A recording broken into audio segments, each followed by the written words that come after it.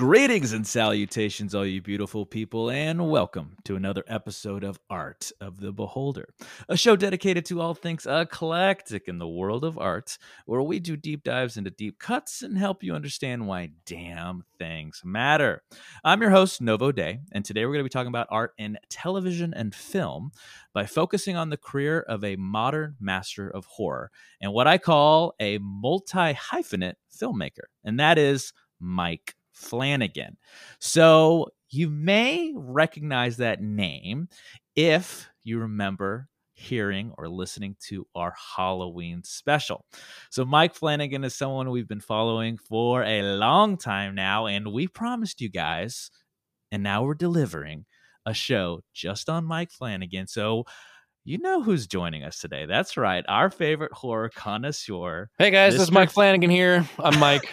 Oh, it's Mike. I'm Mike. I am Mike Flanagan. Hello. Oh my God, we have Mike Flanagan on the show. I've been a big fan. Me and all of my celebrity fans. Tunde told me about it. I've loved, TV on the radio for years, and he was telling me about this show. Yeah, we have a lot of celebrity fans of the show. Elon, Mike, Tunde, and also Philip Church of philipchurch.tech. Are you familiar with him? Heard of him. Okay. Heard of him. Yeah, Love like him. his work? Yeah. So you're going to be kind of speaking on his behalf today because he was supposed to be here today, couldn't make it. But Mike, welcome to the show. Yeah, thanks for having me. Obviously, guys, it's Philip Church of philipchurch. Hey-o. That's who's joining us. And our favorite voice acting. Bam, ba, ba, ba, da. That sounds, if you've ever seen an interview of Mike Flanagan, that sounds just like him. It's uncanny. It's uncanny. Yeah. It's uncanny. So, Mr. Church, hello, we need to tell the good people. Thanks for having me.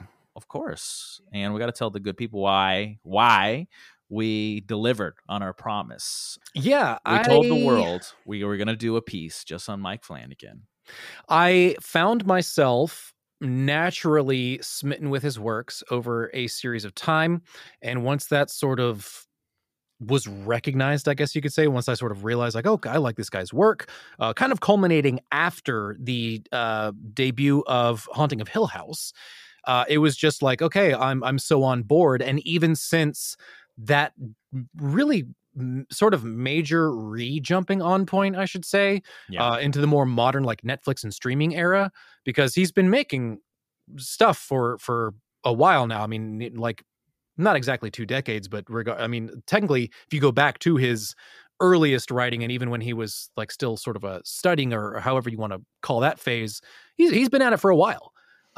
So yeah, it's just he's got such a awesome style that it grabbed me. While it's prevalent across his works, it's still, each work is definitely its own beast. He's got such a way with balancing a phenomenal plot and characters with the actual just atmosphere and scariness of a thing. And he's just yet another person consistently cranking out the hits for years and years now. And so I just kind of feel like he's a little more of maybe a household name than people would realize, like many of the other people that we decide to bring onto the show. He fits that category, in my opinion. And he hit the scene at a perfect time because much like our thesis on our Halloween special of 2022, we are going still, in my humble opinion, going through a renaissance of horror in television and film. And I really feel like Mike Flanagan is leading the charge. He's that good. Now, before we can discuss, of course, we all need a little background. So Mike was born May 20th, 1978 in Salem, Massachusetts. Happy oh my God, how fitting. The witch trials, the horror fiction, right? Clearly state again, like chicken egg, like where are we at? He started roughly in the year 2000, and he has gone on to write and direct a number of great works, as already talked about, including 2011's Absentia, 2013's Oculus, 2016's Hush, 2017's Gerald's Game, 2019's Dr. Sleep, which was a sequel to Stanley Kubrick's The Shining. And of course, what he is most famous for is the Netflix anthology series, The Haunting Anthology of The Haunting of Hill House and Bly Manor. I really, really hope there are more hauntings of type of seasons in Netflix. soon to come, in the future, as well as deep cut favorite, Midnight Mass, Midnight Club, and what is on the horizon in 2023.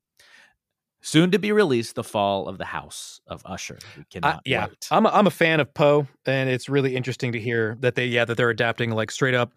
Again, I love that it speaks volumes that the man is just being handed classics. Like again, Gerald's Game, as you just mentioned, he's worked with Stephen King obviously multiple times now, having done both Gerald's Game and Dr. Sleep. He's just. Again, the man knows horror. This is literally just what he was born to do, it seems like, and has been leading to his whole life. You know what I'm strangely excited for if he ever does this, Mr. Church? I haven't said that in a while. I wanted to say that. Is he owns the rights to the television version of the Dark Tower series by Stephen King. Oh yeah, I've always been fascinated by that series of works by Stephen King. I'm a huge King fan, for the record. And there are film versions of this. So there's film rights that, I think it was Matthew McConaughey and Idris Elba. Yeah. And it just did not quite land. I heard it was a turd salad. It's a turd sandwich. And they clearly were going to try to make a franchise out of this so they could make, because this is, I think, that obviously that was one, like the Dark Tower is 7 or 8, books in a series. It's one huge story, a la Harry Potter or Twilight or any of those books that you're probably more familiar with. Now, hey, Mike, I know you're a huge fan of the show. I know you're listening right now. And I really want you to make this like seasons of it. Like every book is a season. Like what? And I just joked about the Harry Potter series, being 7 books. They're doing that at HBO. Why don't you do that with, I think that he has like some sort of new deal with, obviously has a deal with Netflix, but I think he has a little deal with Amazon Prime. So I'm excited to see what comes out of those worlds. Yeah, the man distributors probably has options. I'm pretty damn sure that he could shop around if he needed to, but regardless, he could stay with Netflix and continue just crushing. He's gonna crush, and we're gonna discuss. But before we discuss, guys, let's take a little break. Let's hear from our sponsor. We'll be right back, guys. This episode is brought to you by Liquid IV. Guys, if you don't know what Liquid IV is, well, buckle up because I'm going to throw you a game changer. Liquid IV is a hydration multiplier that not only tastes great, but is a non-GMO electrolyte drink mix.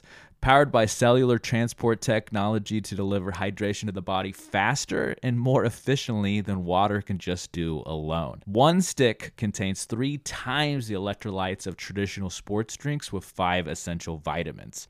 Now, I pride myself on telling you about things that I either already like or just use in my everyday life, and I have to say, I've actually been a fan of Liquid IV for a long, long time now. I use it for everything from, just long runs to stay in shape, all those late nights with those after hours, or just when I'm feeling a little dehydrated. I turn to it so it could just, my God, set me straight, make me feel like $1,000,000 again, and just get me ready for the day. So please head on over to their website. That's liquid-iv.com to check out their amazing line of products. And get this, when you use promo code Art of the Beholder, all one word, you'll get 20% off your order. Now, if you need a little direction on where to start, I recommend lemon lime. Guys, you're going to love it, won't be disappointed. So please give it a shot and get more fuel for life's adventures. Now, back to the show.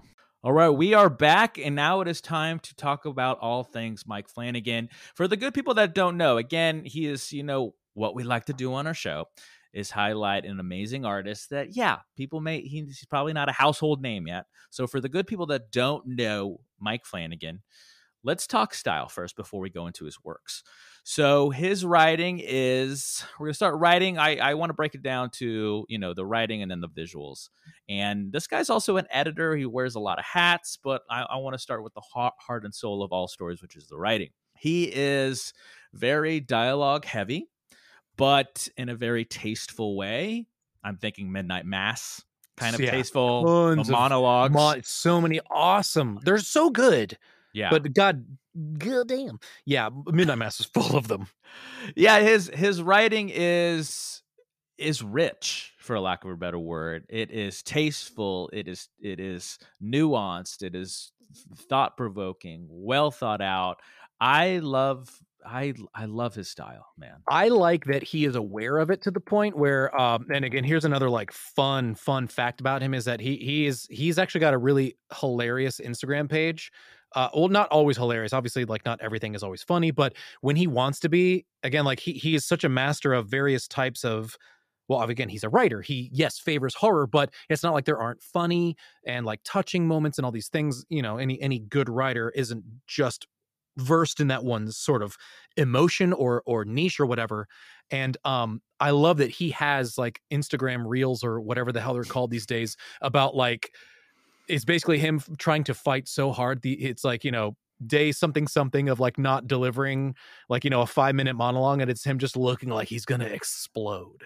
He knows, he's so aware of his monologuing, but it's his strength. So I love that he even pokes fun at himself with it, but at the same time, that's some of the things that stand out to me are these phenomenal monologues. He's so good at characters. I love how he writes his characters. Yeah, his characters, the development is without parallel. I think that's why he stands out, because kind of digging into a little bit of his thematic elements he likes to play with and consistently return to before we move on to some of his visuals is family, familial intricacies and dynamics and struggles and hardships and conflicts. Mhm. And those are the best kinds of characters because we see ourselves in them time and time again. Yeah, I think that's a lot of what makes it such good writing and how it's so relatable. I mean, Absentia is about like, you know, a very real issue, while it might not be super like directly related to everybody, and that maybe not everybody has sort of like lost a spouse, but anybody with a long-term partner or spouse can maybe like relate to the characters in Absentia. Again, like Oculus films, I mean, like The Haunting of Ouija. Hill House, Yeah, that all of it, family. literally almost I mean, everything. I mean, yeah, whoa, Hill House Hill House is the is the pinnacle family. of yeah, of like the family writing, but like it's again, it's present in all of his works. Again, he's always thinking about the dynamic and relationships, and it's again, you won't find any like poorly fleshed out characters in his works that he at least created. And it's not only multi-dimensional, but multi-time framed. Like we see the little kid Very versions true. of the characters. We True. see the adult versions of the characters time and time again in his pieces. Uh, And he yeah. likes to play with that. Yeah, especially in Hill House, there is a lot of jumping around in time and stuff. I mean, I don't know that Midnight Mass did it as much or the movies, but he definitely utilized the heck out of that device of having more than one portrayal of each character in the family, in specifically in Haunting of Hill House. Yes. Now let's switch gears to visuals, cinematography, direction, the look of his pieces. Let's start first with the fact that his films and television shows and streaming shows just look beautiful. It looks incredible with the colors, the lighting, everything he chooses to do with his imagery is astounding, beautiful, and he has a way of playing again with us, the audience, with the horror, with the tension, with how he likes to block things and move things. And something that has been refreshing to me as a film watcher over the years is the fact that he does not rely on jump scares like other filmmakers. With the exception of one insanely good jump scare that was also very fitting to the scene if it's in Haunting of earned, Hill I've House. always said this: if a good jump scare, here's the thing about a good jump scare, it has to be earned. You can't have a jump scare every 5 minutes or it loses edge, right? Agreed. A lot of his Mike Flanagan's scares and horror comes from within. Back to again the familial subject matter and things like that, what we can see in our real lives. And then, of course, he articulates that and shows a better version of that with the visuals in bringing in the monsters and the ghosts and the serial killer and the horror that we know in cinema. got, I mean, literally in Haunting of Hill House, to go back to this one again, I feel like it's kind of just It's it's like what the I, gold standard. well, and it's You what know, I it's was like the referring heart to and when I said kind soul. of his Yeah. re-entry, because again, he started making like mainstream films back in, again, the early 2010s, 2010s, whatever they're called these days. But again, it was really 2018's Hill House that thrust him back into like a huge limelight. So that's kind of what I was referring to earlier. If anybody was paying like weirdly way too much attention to what I was saying, but anyways, yeah, I mean, that specific like show, I mean, the house is a character. The The Hill house is a House character. itself is its own Absolutely. character, and it deserves and therefore gets as much like, screen time and like And it's the scary explanations and house stuff. It is. stereotype, It's creepy as fuck. It's so tense. but It's so good. it works. And Hill House is again also the only one that it deserves it. There is a technically it's kind of cheap, but at the same time, when you really go back and look at it, there is a jump scare in a scene where there's a lot of strife. And what it essentially comes down to is that it's still playing on the family thing. And what it is a direct device where he is forcing the conflict to take a back seat to the overall plot of the show. But the way that he literally just uses a jump scare to do that, it beyond earns it. But he technically does it in a ask for forgiveness and not permission way, because it's not that way up till then. And again, that's not like indicative of one of his works. Basically, it's like if you've ever like his stuff just is not full of it's not like chock full of jump scares. It's not full of cheesy like just cheap things. Like it's actually very well thought out and incredibly detailed. It's incredibly detailed, which again, Hill House going back to, but those long shots are full of background ghosts. Oh yeah. I Oh, and fucking love that. I Can I love tell that as you, like, well. It's like like, an Easter egg hunt. the third, fourth, and fifth time I watched it were literally me just wanting to be like, did I catch all of the ghosts? It is an Easter egg hunt. And I think the takeaway message from that segment of our show is the fact that I think the word we need to emphasize is that he's not relying on jump scares. It's not that he doesn't use them. He does use them and he earns them in the plotting and the narrative and the look of his pieces, Well, there was one but he in like doesn't Ouija. rely on them. I Like, think yeah, it's that like is they're the here and there. shortcomings. But yeah, that's the thing is of modern horror, you'd think either typically gore or jump scares. And luckily that is not the case, as well At all with as his you also pieces. mentioned, practical stuff. Like for instance, how there's almost no point in doing anything too stupid in like Gerald's Game. I mean, that's such an incredibly grounded story. Hush as well. Hush is very much non-paranormal, supernatural. Because it's interesting. He had Yeah, that that's a like serial killer tale. Is yeah, it's Hush, interesting. He had that like little dip of like, ooh, what if I didn't do ghosts for a minute and then went back to ghosts because he just fucking loves it. I think that has to be, again, using your example of the chicken or the egg, that has to be part of the culture he grew up in I think Salem, so. Massachusetts. I kind of feel like it. I really feel like that just had to have been the thing, is that he grew up being surrounded by such atmosphere and creepiness. And it just, it feels like it must have resonated with him, and he wanted to make it his own or find his own resonating, frequency, vibrations, whatever. Because he just, God, the guy just said, "This is what I do," and that's what he fucking does. And he's been consistently refreshing because he hasn't relied on the gore. He hasn't relied on the jump scares, because that is the cheap way Unsettling your tackling audience. Yeah.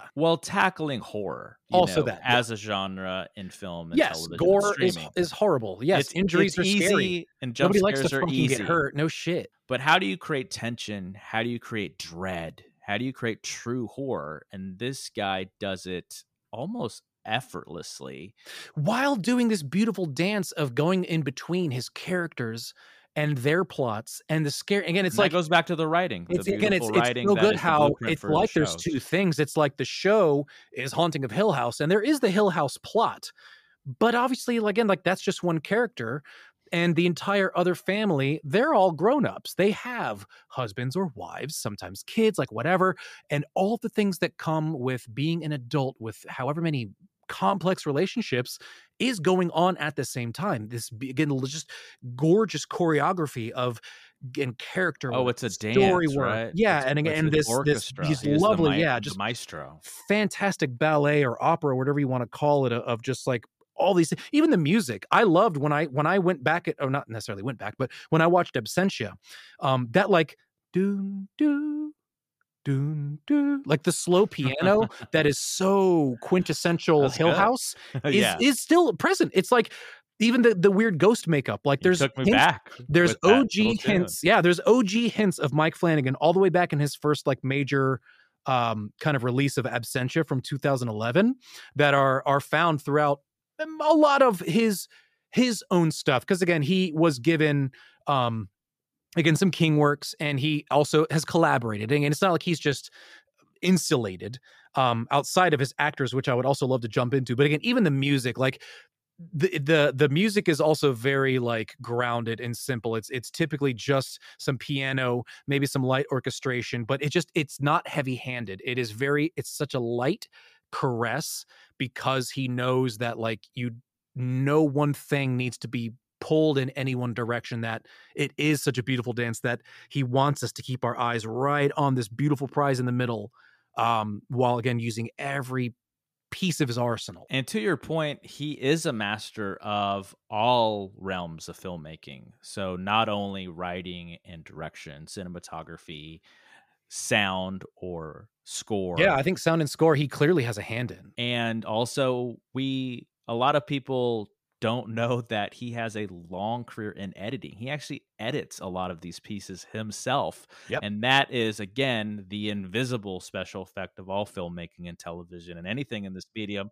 is putting it together If and making anybody sure it's understood what all editing does, especially for actual video and like media, like video, like visual media, because I mean, I edit audio, right? I mean, that's Mhm. the thing.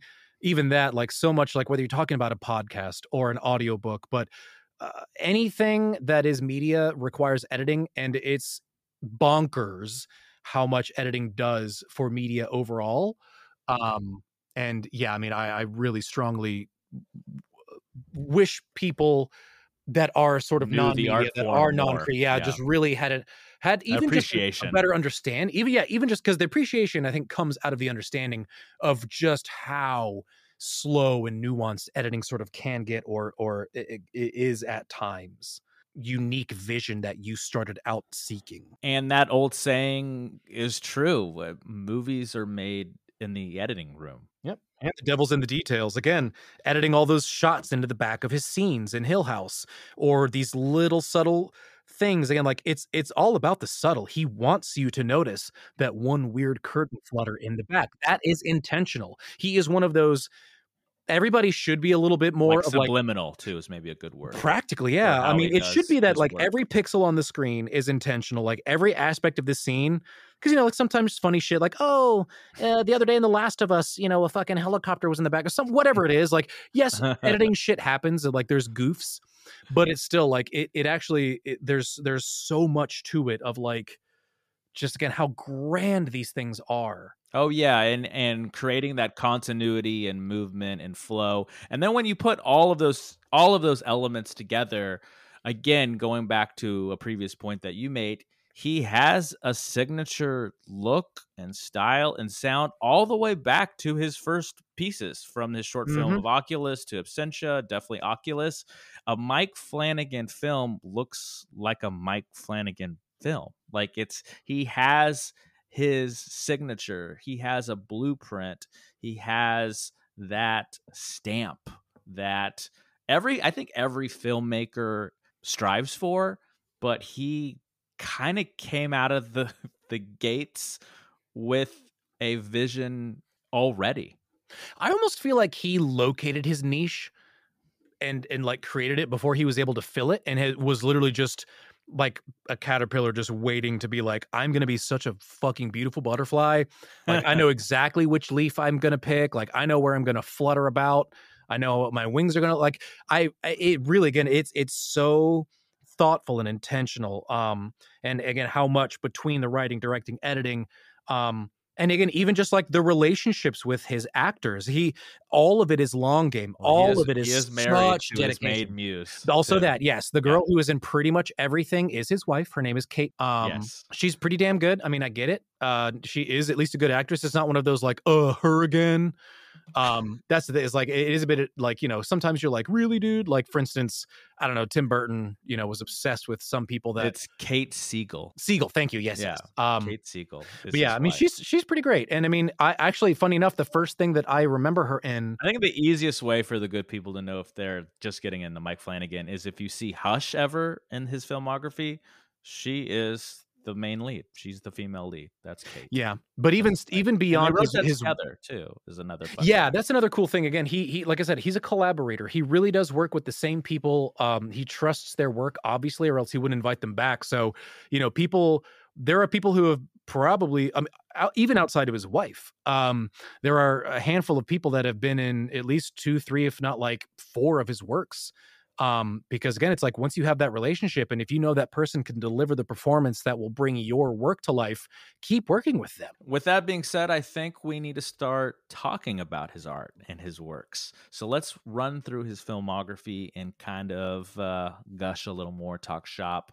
We're going to start with the work he did as a student. In 2000, he made a film called Make Believe. In 2001, he made a film called Still Alive. 2003, Ghosts of Hamilton Street. But it wasn't until 2006 that he knew he was onto something. 2006, he made a short film called Oculus, Chapter 3, The Man with the Plan, and that later turned into the 2013 version of Oculus. But before he did that, he had to prove to the studios and the powers that be that he can do this. And he made through a Kickstarter fund, he made 2011's Absentia. And we have seen a lot of indie films, me and Philip, a lot of low budget B's and C's. And for what he had to work with, he still had the Mike Flanagan stamp. Yeah, He still had the signature. It still was a great film. As Mikey as anything. Even I love the fact that like the girl who was the main character from Absentia, even still, she got to come back and have a role in Haunting of Hill House. I remember spending so much of the movie going like, God, this one girl looks familiar. And then and it wasn't until I just took the damn time to look her up and be like, yep, she was in other work of his that, again, he brought her back. And so again, I just love that. Once again, from the beginning, whether you're talking about the score, the directing, the way the ghosts in the background look, the actors in the film, he just, like you said, out of the gates, he was like, hey, everybody, I'm Mike fucking Flanagan. I'll be here all week. I'm a filmmaker. I have a vision, and I'm going to fulfill it and make sure that my career shows that to be true as well. Yep. And we see that come to fruition with 2013's. And actually, Oculus. I do real quick. I want to give like a random sort of plot synopsis, at least about Absentia. It comes off as grounded at first, and it actually goes into a weird supernatural twist. But it is essentially what Absentia means is it's referring to the state of being in absentia, aka when a person has just been missing for long enough for them to be pronounced dead. And it revolves around a woman who is pregnant and her husband has just straight up gone missing, and she is in the middle of this process, and then suddenly her sister, who has had her own struggles in her life, kind of comes to her needing a little bit of help. And so it's sort of them both working through stuff currently, but obviously as sisters, they have a shared past. Again, it went in places that I wasn't expecting it or ready for it to go. And it felt Flanagan all the way through. Felt Flanagan all the way through. That's going to be the tagline of the show. Felt Flanagan all the way through. And again, that leads us to 2013's Oculus, where again, it's a family story about a very scary mirror. I actually that set it up like I was making fun of it. I loved Oculus. I thought it was great. It feels like one of those films that came out a year or two ago, but it was 2013. One of those. Yeah, honestly, it for something that kind of came out as his second like big one.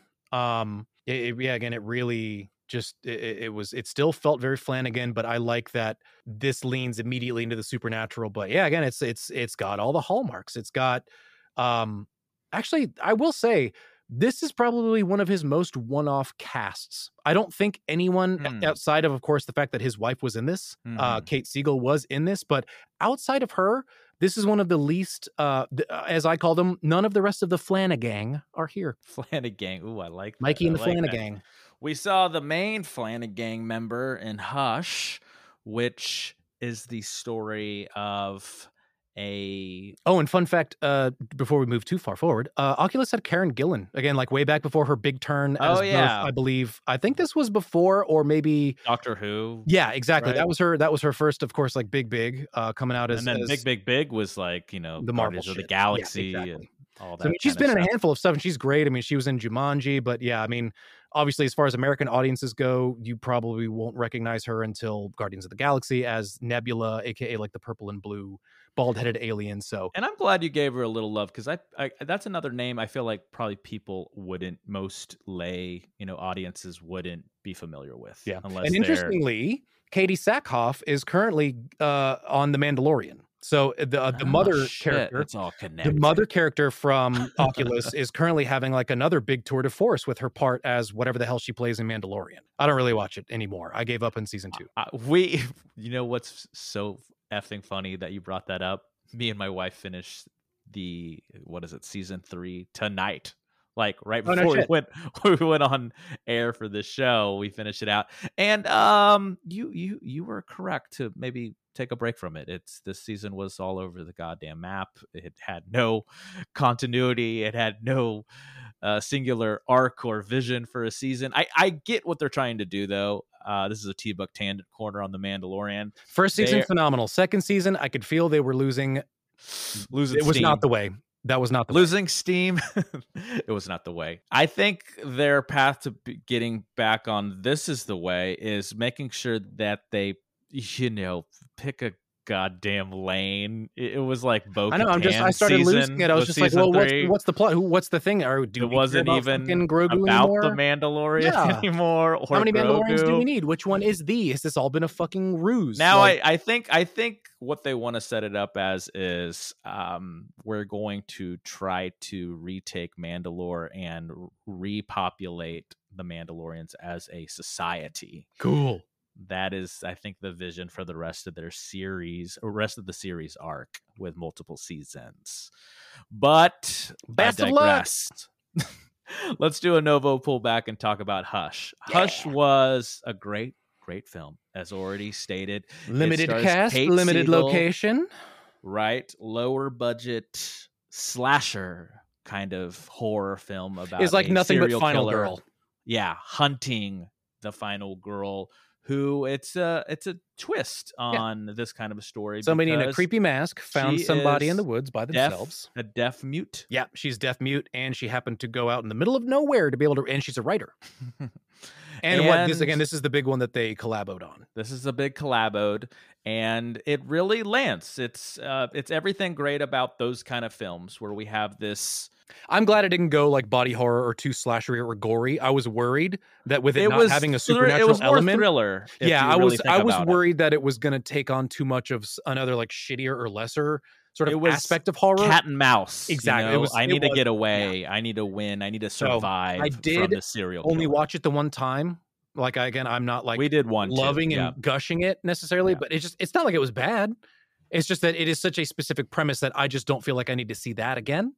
But it's like I actually think that was my introduction to Mike Flanagan, anyways, because again that was before Hill House came out, and Hill House is what really swept me up and made me get Flana fever. Did you get a chance to see the next one on our list, Before I Wake?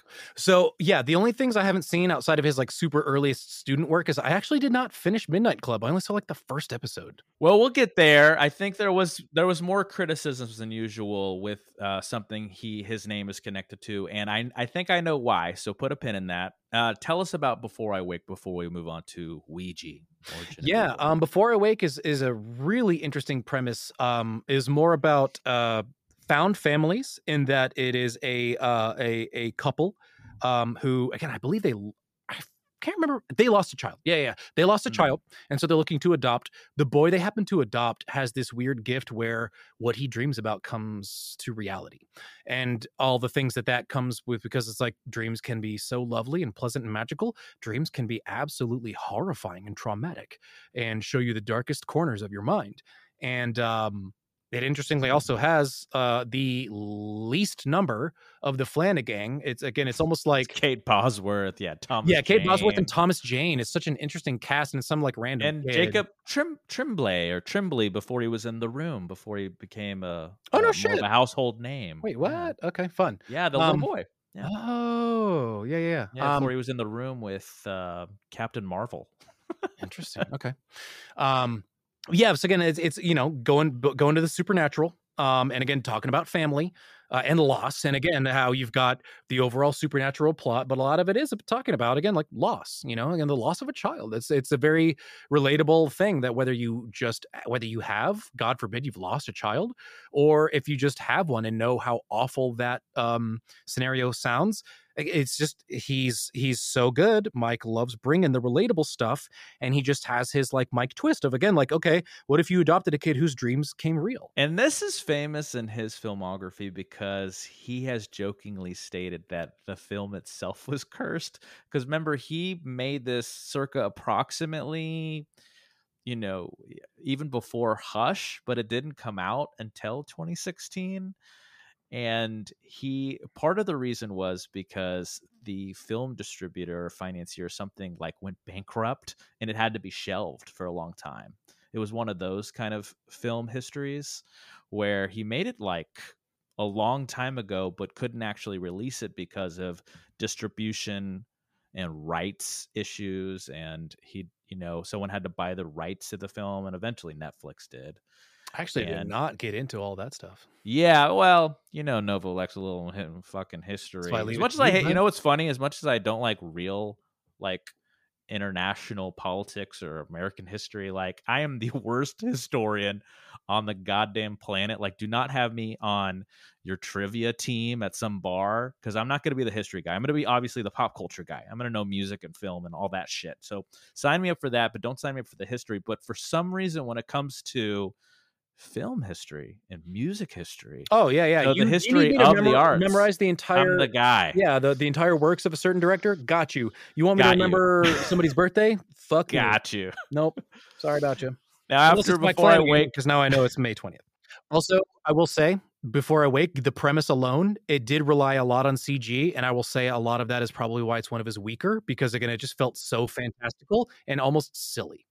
It's not a right, bad there was a movie. It's an cartoonish interesting element if it's an with interesting over premise, reliance on but CG. something about it having like a child lead, it made it softer and just kind of it took away from it as far as it being a really heavy hitter. So it's yes, it'll play with your emotions, but just overall, it's one of his weaker.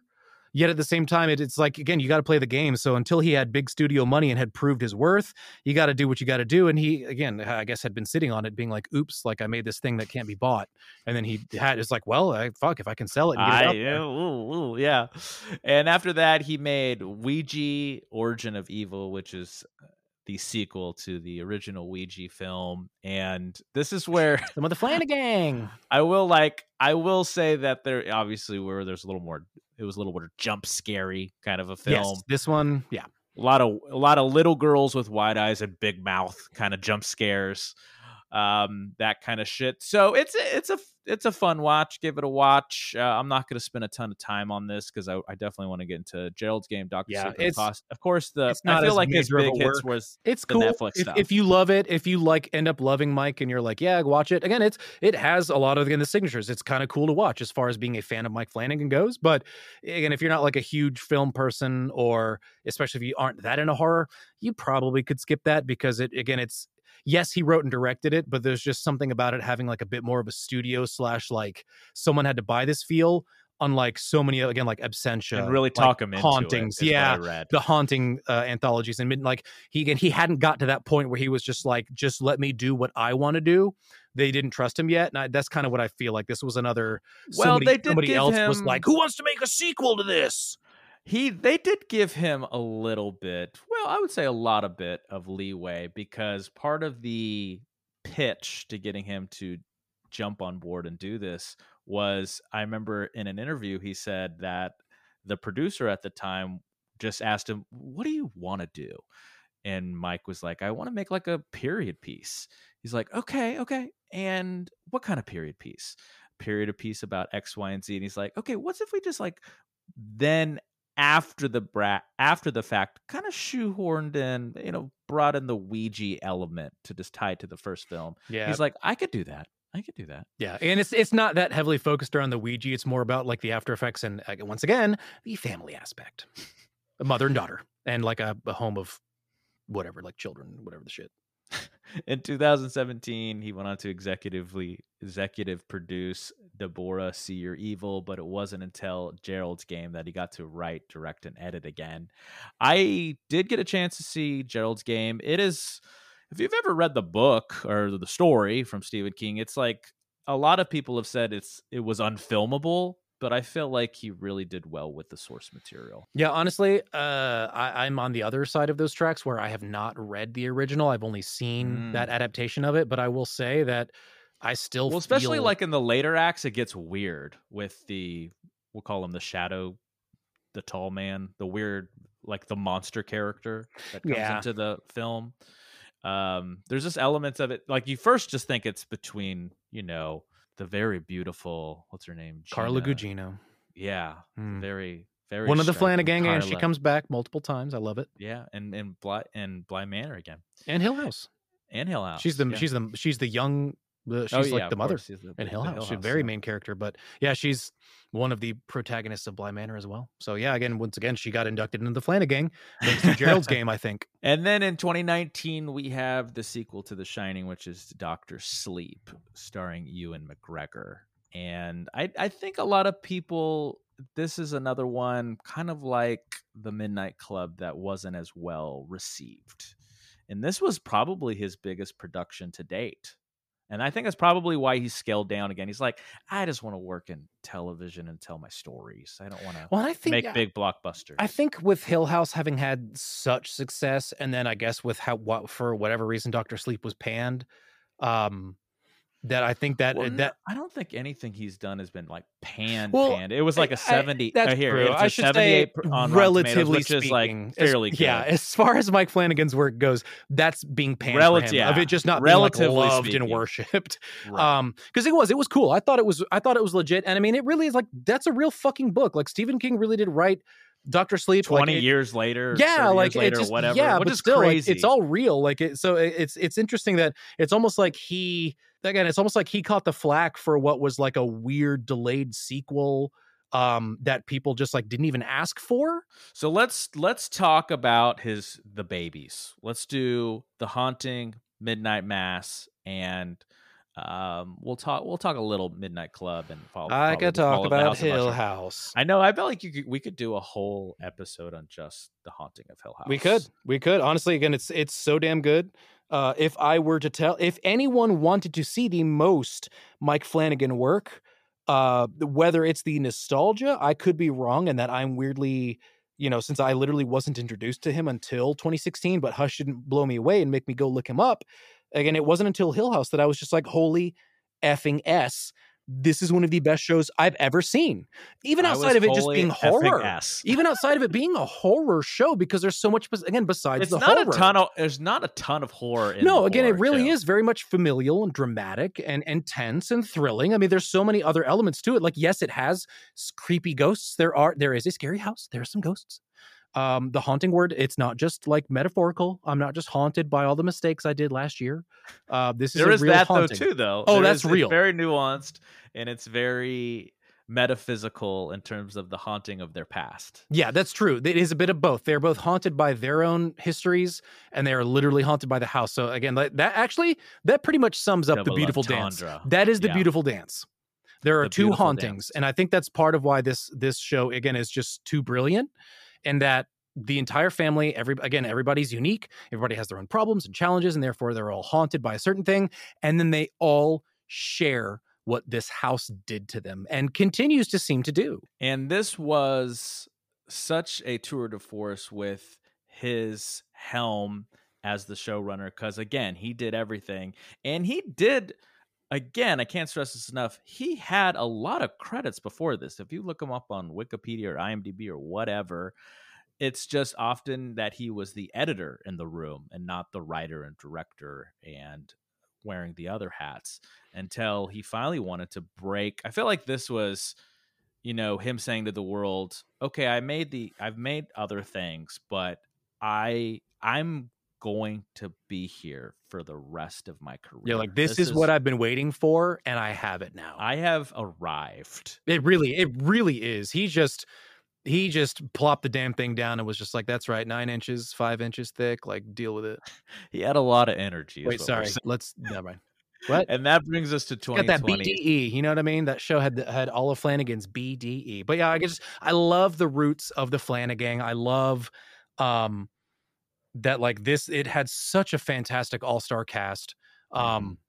And again, like just the relationships that he clearly started with a lot of these people, and how it goes on through Bly Manor, through Midnight Mass, and again, even like into movies and stuff of just things. Again, I love that it just feels so personal. It really feels like he is Mm. sharing a thing with you.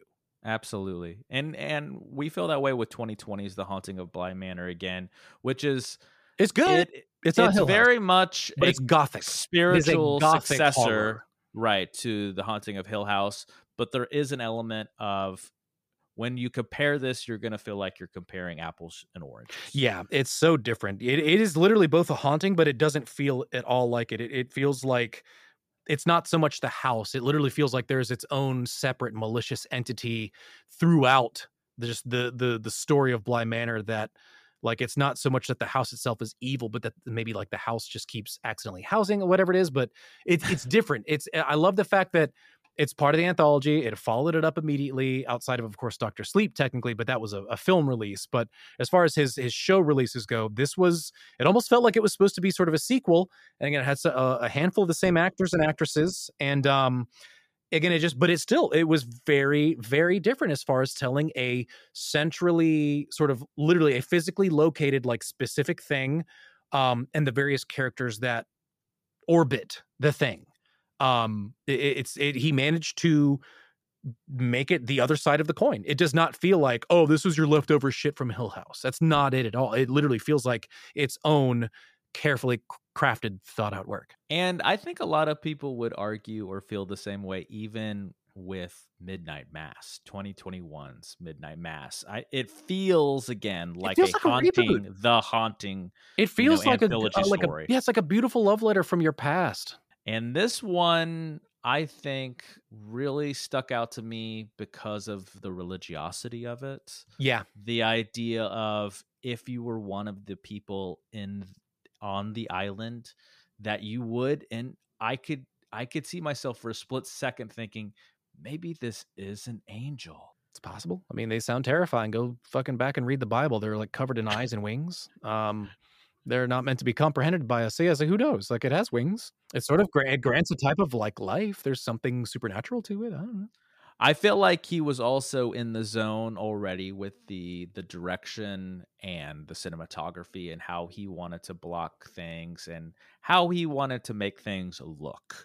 And this is where, so he was already in the zone there, but I think he wanted to take his writing to the next level. And I feel like this Yeah. really stands apart from his earlier works. This one, and I think that's why, I mean, I've seen a lot of other reviews and read reviews on this, and this one can be a little polarizing, not so much on the professional criticisms and reviews, but usually just the the lay audience, not the audience, Rotten Tomato score and things like that. It'll always be like a little lower than the critical score because it was very talk heavy, very dialogue heavy. It didn't have as much of the monster and the scares like a lot of people are expecting because, I mean, again, granted, these once it stories, fucking took off in the end, it just went right? It's off his the stories are always rails. grounded in reality and with human connection and interactions and dynamics. And again, a lot of these people are related, so there's the familial dynamics and all of these things. It's always rooted in the people. And I think a lot of people are like, well, we want more of the scares and the ghosts and the monsters. And he's like, I'll give that to you guys. Just, hold on to your butts. But we'll I get liked there. that this also brought out there was an aspect through that one bitch that Well, she played that role oh my perfectly. god, she was a monster. We She we was couldn't wait a to kill her. she was a monster. Like outside of like basically like yes, she was religious, but even outside of that, like her just personality and writing was There's so some actors and loathsome. Oh actresses my like god. Joffrey and Game of Thrones, like they play a role so well that It's you hard to love to separate hate the them. art and the artist. Exactly. Yeah. You're like, are they like this in real fucking life? I felt that way. Another example that popped in my head was, do you remember The Green Mile with Tom Hanks? I remember it not very well. Well, the villain of that story, one of their associates, one of the other guardsmen, if you will, was some character I think named Percy or something like that, and he kills the mouse. And like I was as a little boy when I saw that movie, I was like, God, I hate like he did it so well. I hated not only the character, I hated the real person in a way. I was like, Yeah. is this how he is all the time? And just to pull it back to Midnight Mass, I think we all felt that way about that female villain. Yeah, she was a monster. Like the technical, I love that he was almost like an anti-villain, right? Like the term anti-hero is a thing, but it's like the main priest is technically he's not exactly the bad His guy. heart's in the right Exactly. place. His heart, he really means well, and he genuinely does care about these people, but he is also so lost from his way again. Because I mean, again, there's all kinds of plot stuff that I don't know how spoilery we want to get. So it's like he was kind of in a weird fervor. And I mean, when you're at a certain point in your life, This has been out for a while, so I'm going to say tough it has. titties Again, to it's a the vampire. audience. It's a fucking vampire. It's not an angel. It's a vampire. But he goes there old as fuck too. He's literally on like death's door looking for answers in religion, and he finds the vampire, and the vampire makes him young. And so again, to him, it's like, okay, he was at death's door. That's nearly traumatic. You have this experience. I mean, people are able to do all kinds of things in their brains that, you rewrite an event, however it is that lets you process it. So, I mean, again, it is actually very good, like legitimately realistic writing and character work that this priest who has been searching literally his whole life for some sort of answers, obviously like, that priests are just that's what they're always looking for further enlightenment and to spread words, etc. And how this guy's goal was sort of like perverted in this moment of like extremity. Yeah. It's actually very believable. And again, it's you don't dislike him. It's really, again, it's the other bitch. It's like there's other characters. There's people that are meant to be disliked, that it's like they're not exactly the main villain either. They are not the antagonist. He's so good at the balance of how complex every human being sort of really is. And this film, or I should say limited series, creates, I think, a perfect trilogy of works from Mike Flanagan. So we're asking our audience a lot. So if you've never seen Mike Flanagan's work and you're getting more into horror and modern horror, just if you don't have, I know everyone's got a day life. They got their day job and they're probably their own families and all that stuff. Fools. So just watch these three is what I'm asking. Watch The Haunting of Hill House, Bly Manor, and Midnight Mass, and you will understand. Homework from this show. Start with Hill House, and then watch Midnight Mass. You will know whether you want to continue investigating. It'll be on the test. Yeah, you will know by the end of it. If not Hill House, then definitely by Midnight Mass. Whether you're like, give me more, and then you can get into the earlier works. Yeah, then explore them in whichever order you freaking want. Exactly. That leads us to 2022's The Midnight Club. Yes, as already joked about and talked about earlier in the show, it did not get as much praise. It was a little bit of a dip, a valley, if you will. I was in a weird place. So again, I actually didn't finish it, sadly. Well, you know what's funny? The time has a funny way of shining a better light on art, and a lot of people have grown to love this as well. But I think at the time, here is my theory, at the time why it didn't get as much love as it probably deserved is it wasn't a Mike Flanagan exclusive. It was a team of writers and directors. True. And they all take turns telling their own little story. So it wasn't just a cohesive vision by a single artist. It was many artists, which is good too. I really like, a la the Cabinet of Curiosities kind of anthology series. I grew up with Tales from the Crypt, those kind of things. I've always liked these kind of stories and this kind of way of telling stories, and especially horror stories or science fiction or what have you. So I still say give it a try.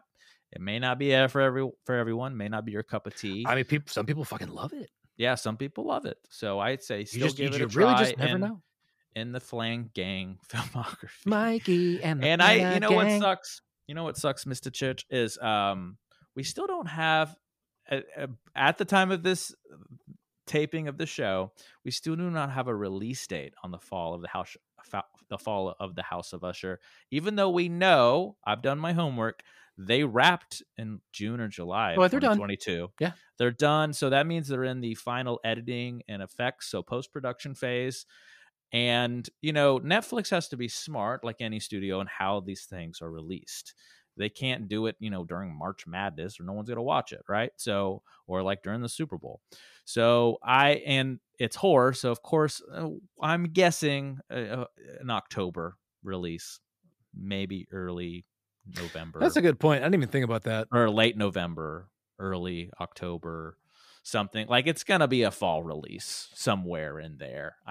We don't know yet, but we are excited. I feel like because this is House of Usher release. This is going to be another return to form to his little. I expect great things. I don't feel like that's. I'm not worried about like setting myself up.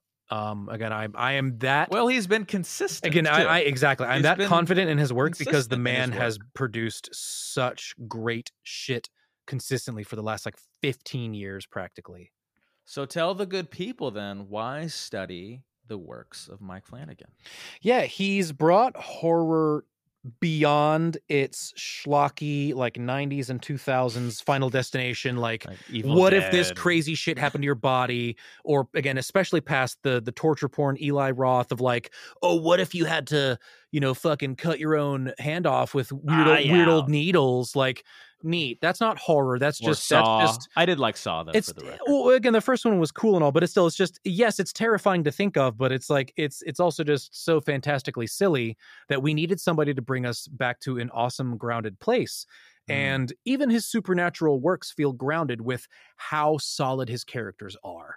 There's so much approachable stuff that the inclusion of the supernatural, it's not a turnoff, and in fact, it really just complements all of it. And this, like, just going back to the beautiful dance, the supernatural stuff is like a cherry on top to these awesome characters, to these rich worlds of people with their, again, histories, their shared pasts, all the various conflicts and the events that have happened to them.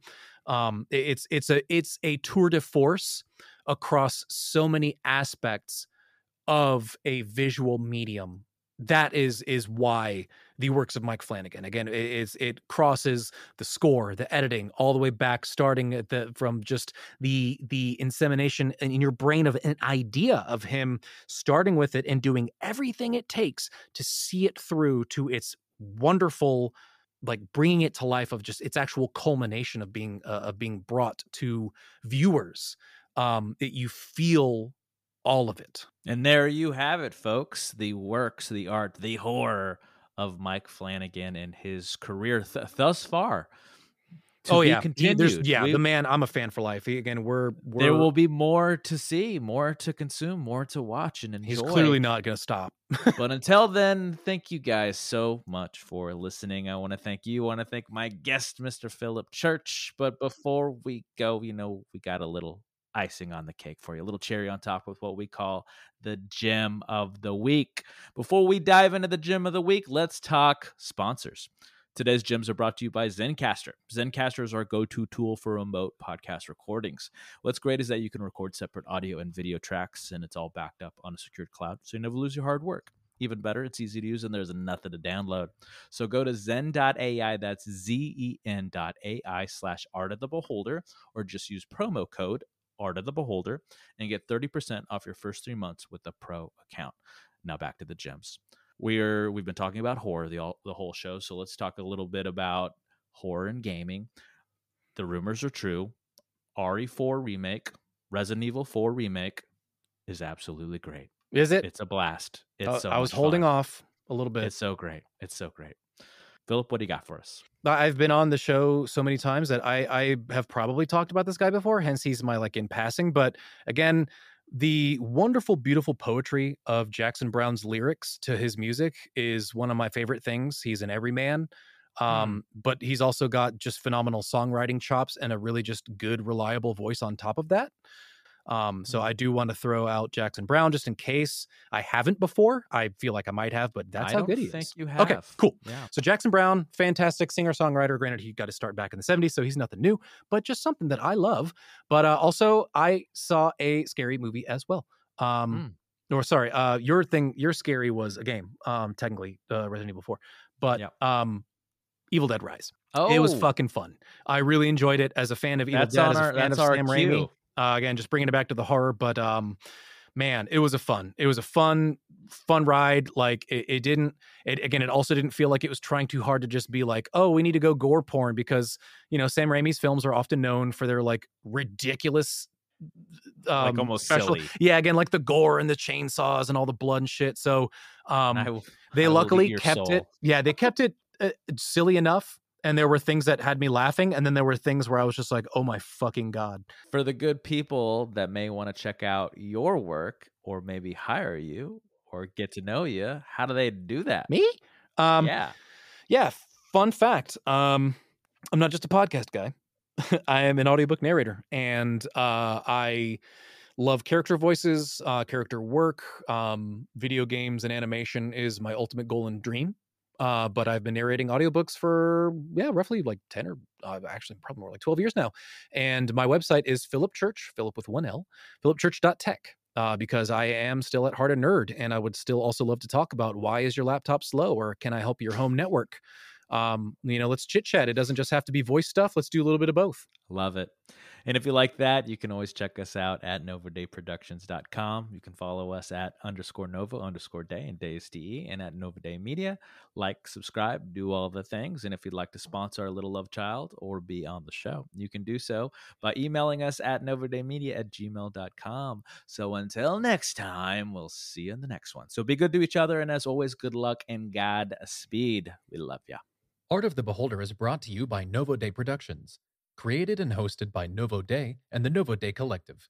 Facebook.com/Novo Day Media, at Novo Day Media on Twitter and Instagram. Music by A Company. Facebook.com/ACOMusic123. ACO on Spotify. Logo design by Tom Justice, JESTUS, of thejusticecompany.com.